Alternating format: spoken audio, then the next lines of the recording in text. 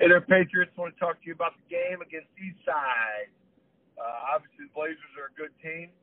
They've won quite a few games the past couple of years. Coach Mason is an excellent coach and puts his kids in positions to win games, and they've done that. Sectional champ 2 years ago by beating Lures.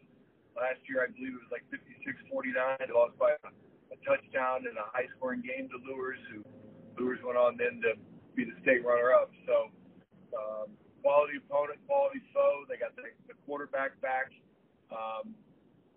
So obviously all their offense revolves around him. We got to keep him bottled up.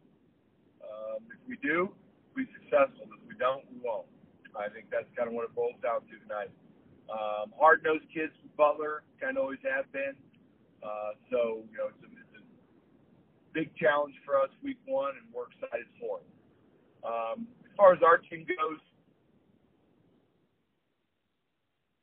we're just young in terms of not necessarily age, which that is true as well, but just in terms of experience and game action. And, as Coach Isaac Snyder always used to say, guys just haven't been in the fray. And then being in the fray is being in the mix of the action that happens on Friday night in those tough situations, those hard battles. The dings, the injuries, the hurts, the aches, and playing through it, and it's all those things that go into a Friday night game. And we just have guys that haven't been in that, so we're going to have to weather that early storm and just gain that experience and just be fast learners and adjust on the fly. And the good thing is we have great young men that have continued to work, continue to improve. And I know that they go throughout the season.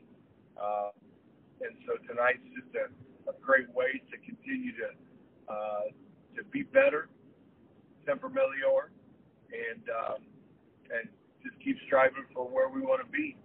So that's where we are tonight for the game. Hope to see you at Patriot Field at 7 p.m. for the opening kickoff. Till then, Patriots.